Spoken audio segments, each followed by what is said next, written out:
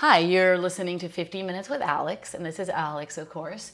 And we have a two-parter, again, a twofer, or I don't know what you call that, a one-part and two-part story from my our dear friend who we've known forever, Todd Thomas, an incredible designer and more, with stories to last a lifetime of his youth and journey to New York as a preeminent fashion designer. But so I hope you enjoy it. Okay, wait a second. If you sing of music. Okay, can you hear me now? Yes, now we've got you loud and Great, clear. great. Okay, great. All right, so we're going to pretend that we're calling you. I'm going to make a ring sound with my mouth, not with Okay, my vagina. okay, thank God. Construction.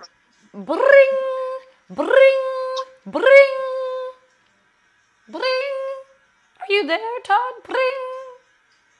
Hello, Oh, hi, Todd. Alex. Hi, how are you? Good. How are you?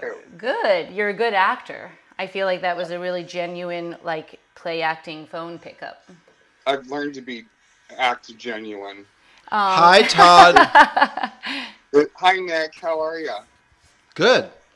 Thanks for doing this. Oh, my pleasure. I Nick, yeah, I love talking to you guys. when we love talking to you, Nick's already chastising me in the background. When I Oh, laughed when he said hi, Todd, he gave me a dirty look. It's because yeah, Alex always cackles over all my punchlines. Like, yeah, cause she knows my joke, so I start to tell the joke, and then when I get to the punchline, she starts cackling, and yeah. nobody else can hear it. But so it's a. I know. And then we've been having very bickering last COVID couple of days. Oh, it's really been rough the past couple of days. Honestly, it's You been feel like, that too? yeah. I think I hear it too from other people too. Like, Oh, call me, I'm cranky, oh my or don't God. call me, I'm cranky. Even Such our dog is cranky. Our dog, like, because there was a lot of fireworks for Memorial Day, and our dog is terrified of fireworks. Pickles, of course, I'm talking about. And so he's basically been hiding under our bed for 48 hours, and he got into a dog fight, which is totally unlike him. But, like, yeah, everyone's just tense. yeah. And Pickles, doesn't your dog have a hyphenated name? oh Oh, Jackie Pickles, sometimes we call him. Jackie Pickles. yeah, Yeah, Nick Or likes to add Pickles Jackie Foot. Nick likes to add a lot of different names to it. So I it's like funny. I that. have you up on Google right now, like just for the Uh fuck huh. of it. And it's interesting. Did you know that there was a American football player named Todd Thomas? I did, and there's a baritone named Todd Thomas Oh too, yeah, I see Are they that. named after which is you? not me. I used to be higher up on the search, but then I stopped caring. Well, maybe that's a good segue into some of what we want to talk about because one is that I said you were a good actor, and in fact, um, you have been. I can't, So what episode were you on of High Maintenance? I wasn't. I was on. I was like in the background, but then I think Jack Ferber um, uh, pulled all the focus, and I got chopped. No, fuck that. Who's I Jack know. Ferver? Is that a He's an young? actor. A, He's an amazing performer. Actually, he's really hilarious. So, and Uh, he actually had a speaking role. You know. right, right, Also, I feel like I probably was like aesthetically wrong for the scene. right, So, right. you I've know, been I've been cut out them's of a the lot of breaks. things throughout my career. Yeah. Um, So, but so yeah, our mutual friend, the I guess famous Ben Sinclair, the hmm co-creator and star of High Maintenance, of which yeah, I have a recurring role. yes. whose claims he's in his 30s, but I actually think he's more likely 55. Yeah, I think he's fucking with us and lying. Uh huh.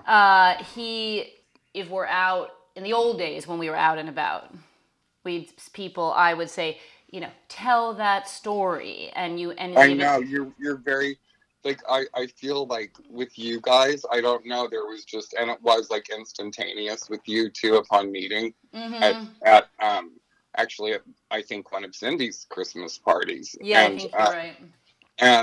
I there was just this immediate thing that it was like uh all barriers are down. You just like, you're very disarming in a way. So I Right. always feel like Well- I'm revealing, divulging these like I think Alex was really intimate, humiliating. And Ben is actually one of those people too that's like a kind of like, you know, barrier breaker or, you know, terror downer, who's like, Yeah. you know, just like you feel like confessor, you know. Mm-hmm. And then you flash forward, you're in a public setting and you're like, oh, tell that story about when you were like, it's so hilarious. And I'm like, okay. I know. Well, So- I then it's funny that you're saying that, because right before I called you, I was like, I wonder if Todd ever feels that like I am exploiting him, because I get so excited to see you, and also I just love the tone of your voice, the way you talk, and of course I always want to talk about sex with you, because as you already know, I fetishize gay male sex and wish that I Right. could come back as a gay man. So I in the and I fetishize it too.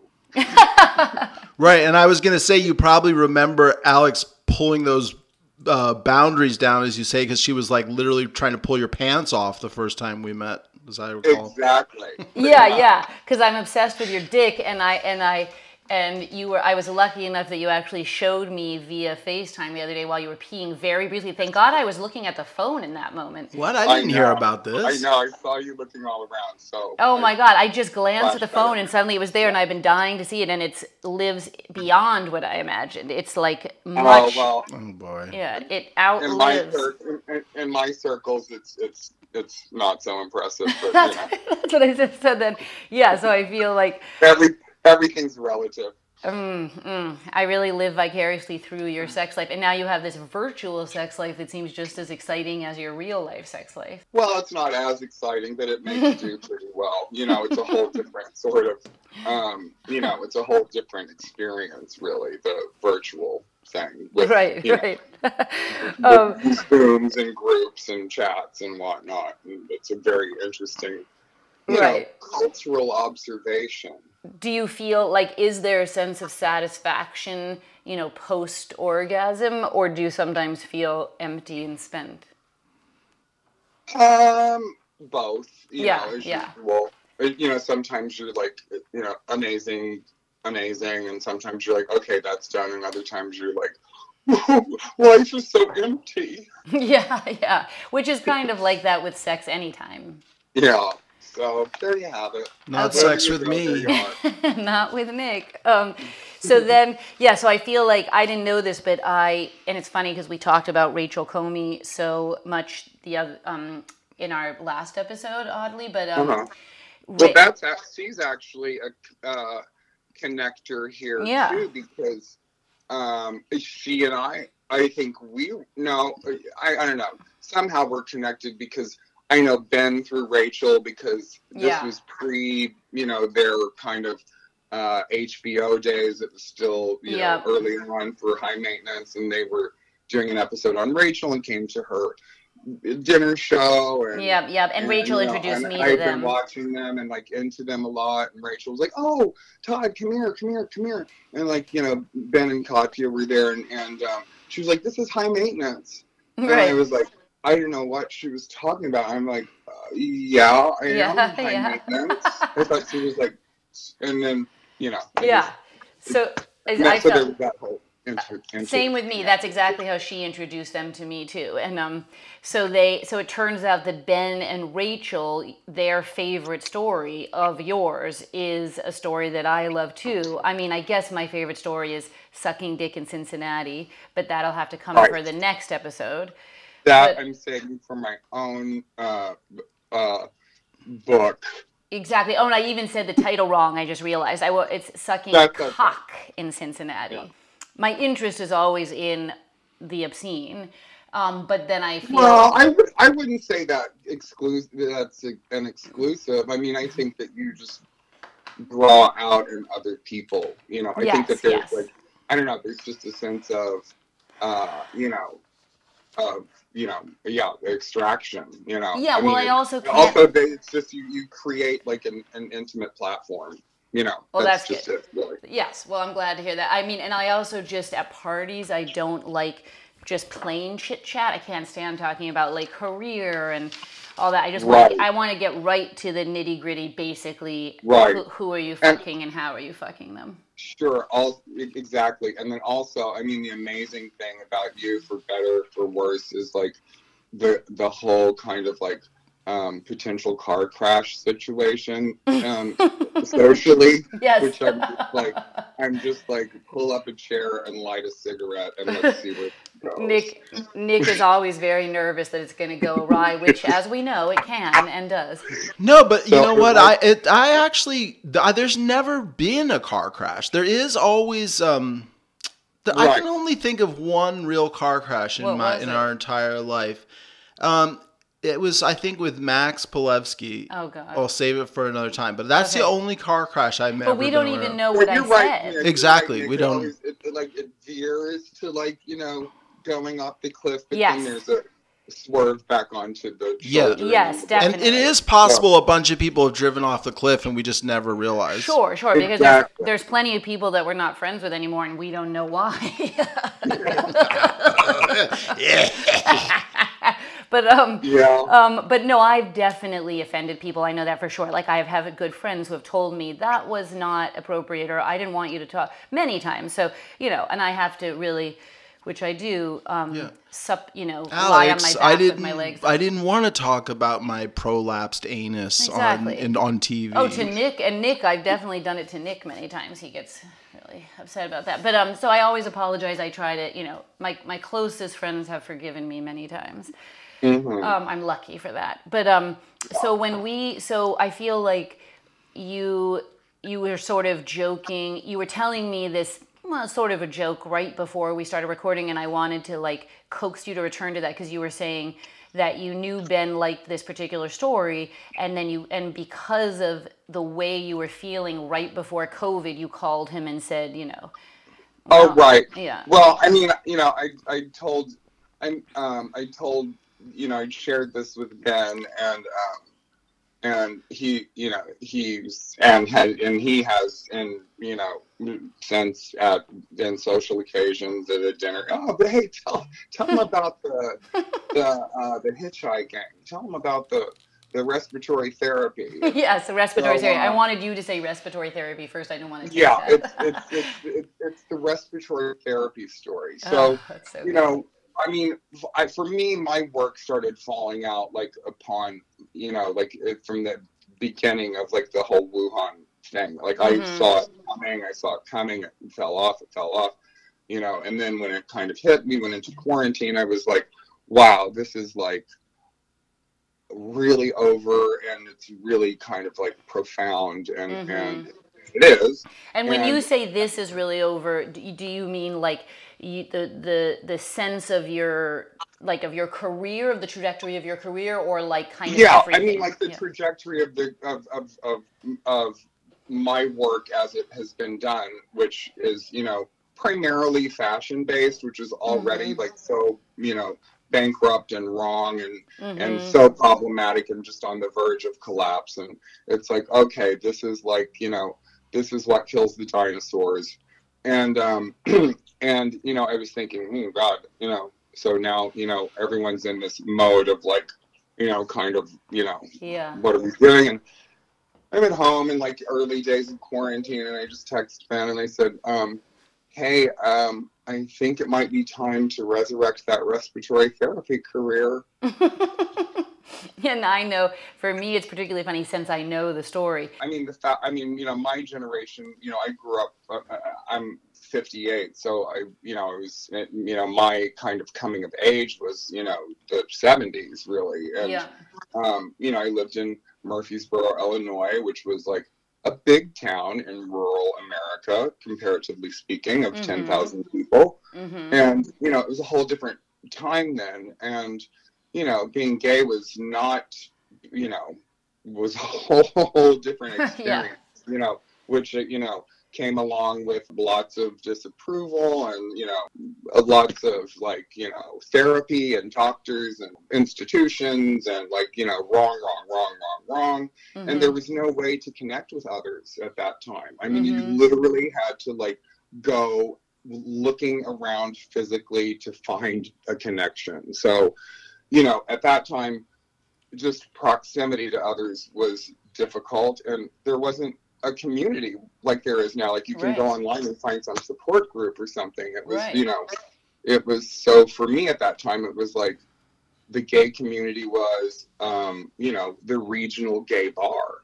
That was Right. it. That was Wow. it. Like, so, So what did you do? How that's did where you? everybody came together. So, there wasn't, that was the social, network.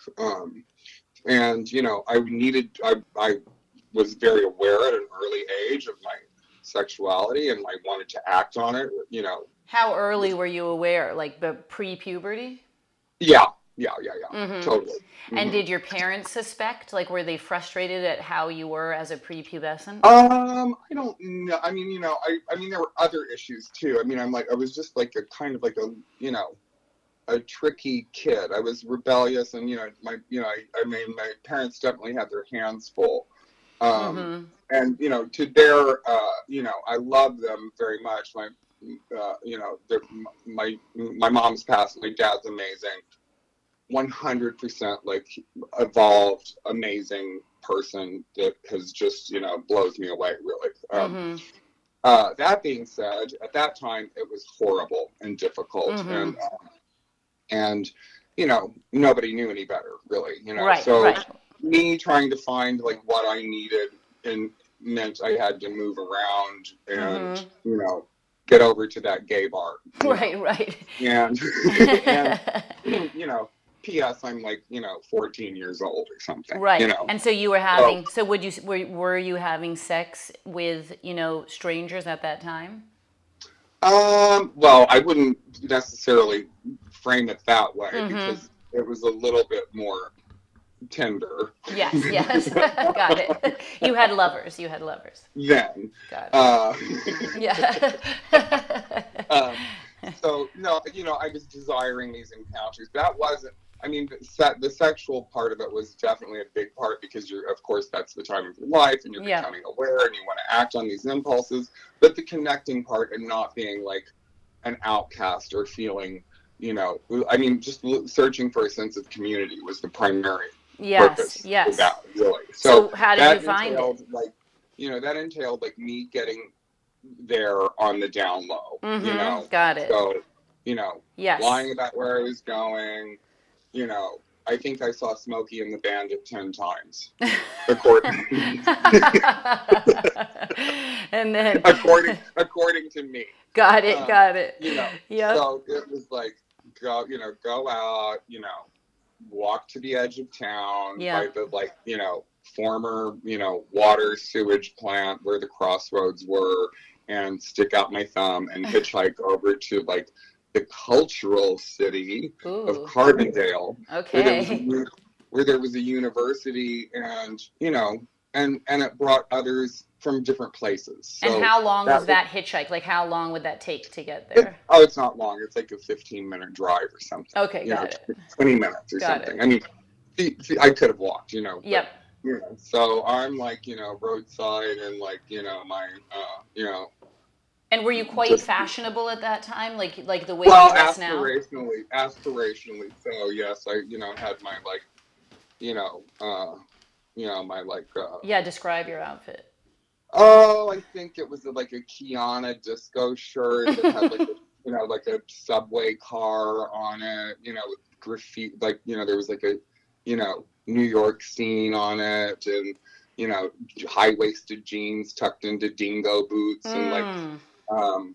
I think I had like a, like a Dorothy Hamill wedge haircut, kind of Wow. like feathered back and sprayed with final net. Oh my God, that sounds incredible. I need to just tell the listeners, like, I'm sure you'll look Todd Thomas up, but he is always impeccably dressed. And by impeccably, I don't mean like your average impeccable dressed person. It's high level tailoring craftsmanship. Like it's a pleasure to set eyes on him at any point. So I can only imagine what he looked like, what you looked like at that time. So that, yeah, it's Oh, well, thanks. I mean, it okay. was an obsession that was sort of passed along from my mother, who was a movie star beauty queen in her Mm, own right, who, and that was generational, that appearances were so important. So, Right, you right. know, even among, I mean, also I think maybe it was a regional thing too, because there was a sense of, of pride and, in celebrations, and Yes. whoever, whatever socioeconomic bracket you were in, you were like dressed appropriately for, you Yes. know, church or Easter or Right. whatever, Right, right. reunions or whatever. So It's funny there because was I grew that. up But so exactly. It was exactly the opposite for me. But so that said, so you're with your you're in your high waisted jeans and your right, boots, and you've got spent your thumb out. yeah, pull the smokes out of the boots, and cig, dangle it out of my mouth, like thumb out, and like getting over there. So um, you know, I and at that time, that was hitchhiking was so normal. I mean, also it was like you Yeah. know, and it was a college town, which was kind of thriving. I mean, now Right. it's not. It's not like it used to be, nor or any of those kind of like places that seem so much more desolate and Yeah. non-diverse And right would now. you But say this is like mid '70s, late '70s? this is mid Mid 70s. '70s. So eventually, the circumstances were that I left home Mm-hmm. at 17. That was sort of like, Yeah. they'd had it, I'd had it. It was like, this was just like, that was just the way it was. So Yep. Yep. always, stranded or reliant on, the help of other people. Mm-hmm. I moved in, I think, I lived for a while with, some lesbian friends that lived in a trailer park outside of Mm-hmm. town. And Mm-hmm. one was my age, and she had an older girlfriend, Okay. and her mother lived in the trailer park too, and a really nice one that was like double wide, and she was like a kind of mother to everybody.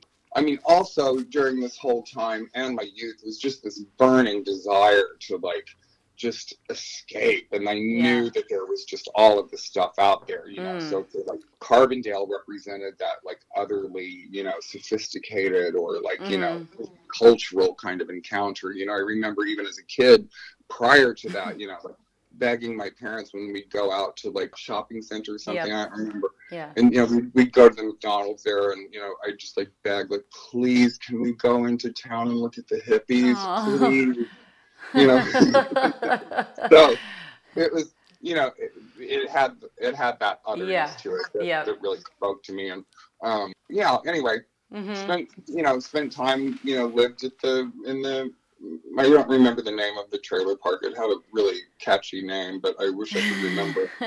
Spent time there, mesmerized, like listening to Grace Jones nonstop, like Mm. staring at that like Grace Jones portfolio album, like just burning it into my retinas of Oh like my God. that, Richard Bernstein on the, Yeah. image on the, leopard print, and listening to it. Oh. And then we go to the gay bar and dance to it, which by the way, incidentally, was called the New Yorker. The gay bar it was?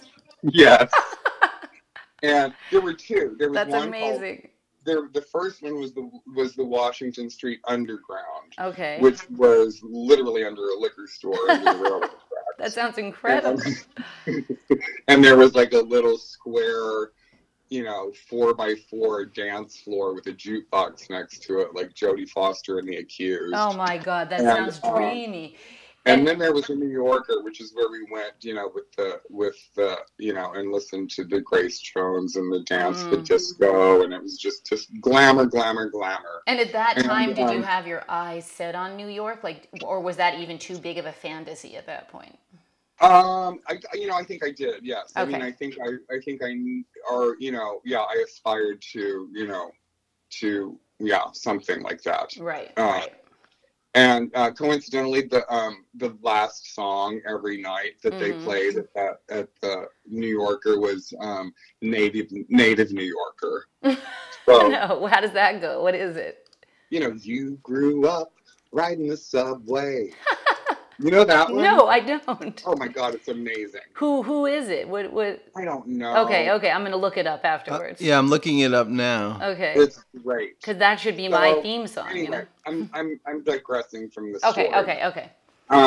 So there was a series of people that I like, lived with and relied on that helped me and took me in, and like, that were roommates and Right. supported me. And I lived with, a gay divorcee woman who I worked with at Olga's Art and Gift Shop, who had 2 children. She just left her Vietnam vet husband who was like abusive. Oh my God. She was sowing her wild oats that were never sown with Right. me. Oh Who my was God. sowing mine from the get-go. And she was Amazing. going to the gay bars with me. I was sneaking into the biker bars and roadhouses with her. It was just, That sounds incredible. a series of, of experiences of, Yes.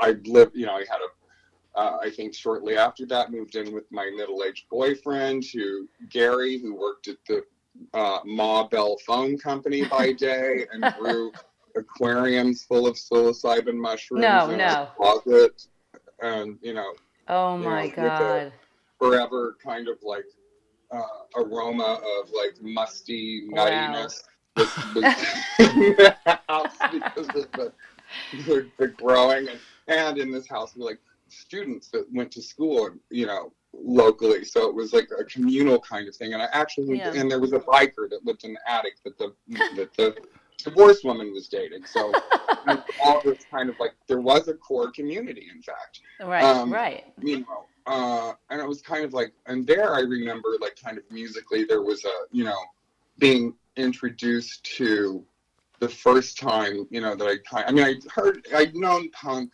existed because my boyhood friend, being at his house, he was like, we went into his sister's room and like we looked at the Patti Smith album and the Horses album, and we looked at the cover of the Sex Pistols and was like, oh my God, like it was like some type of like snuff film or like something so weird to us. Did you say some kind of like snuff film? Yeah. Yeah. So, totally. Shattering to all of our like Midwest provincial, aesthetics that we kind of, grown up with. Yeah. But in the psilocybin house, one of the, young women that lived there who drank that wine out of the bottle with the basket. What's that called? Chianti?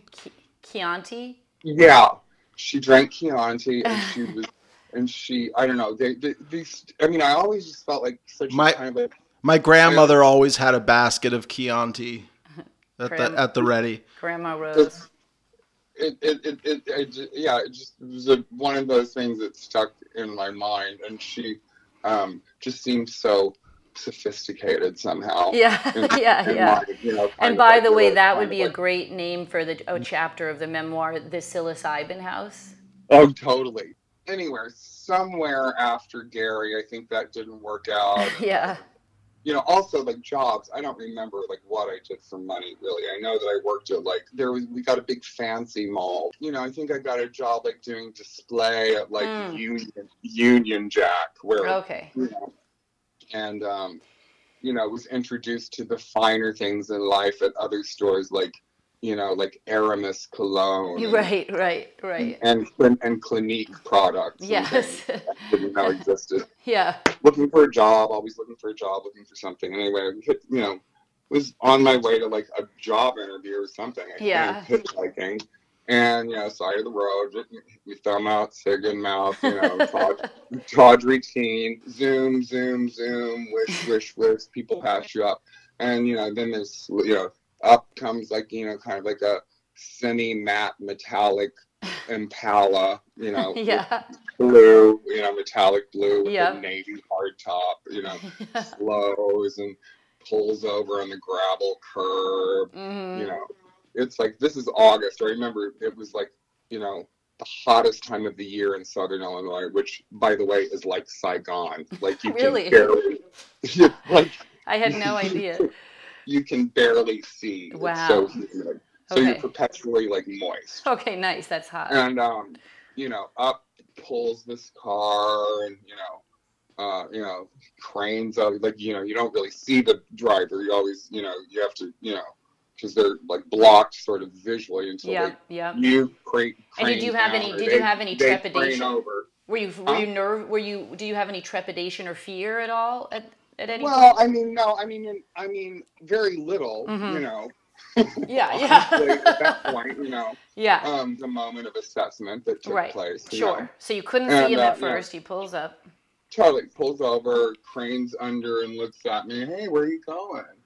And I'm, looking at him and, sizing things up, like, pretty quickly. Okay. He's like, kind of an obese man. Okay. That's, late 30s. Okay. Tight, curly corkscrew perm. Hot.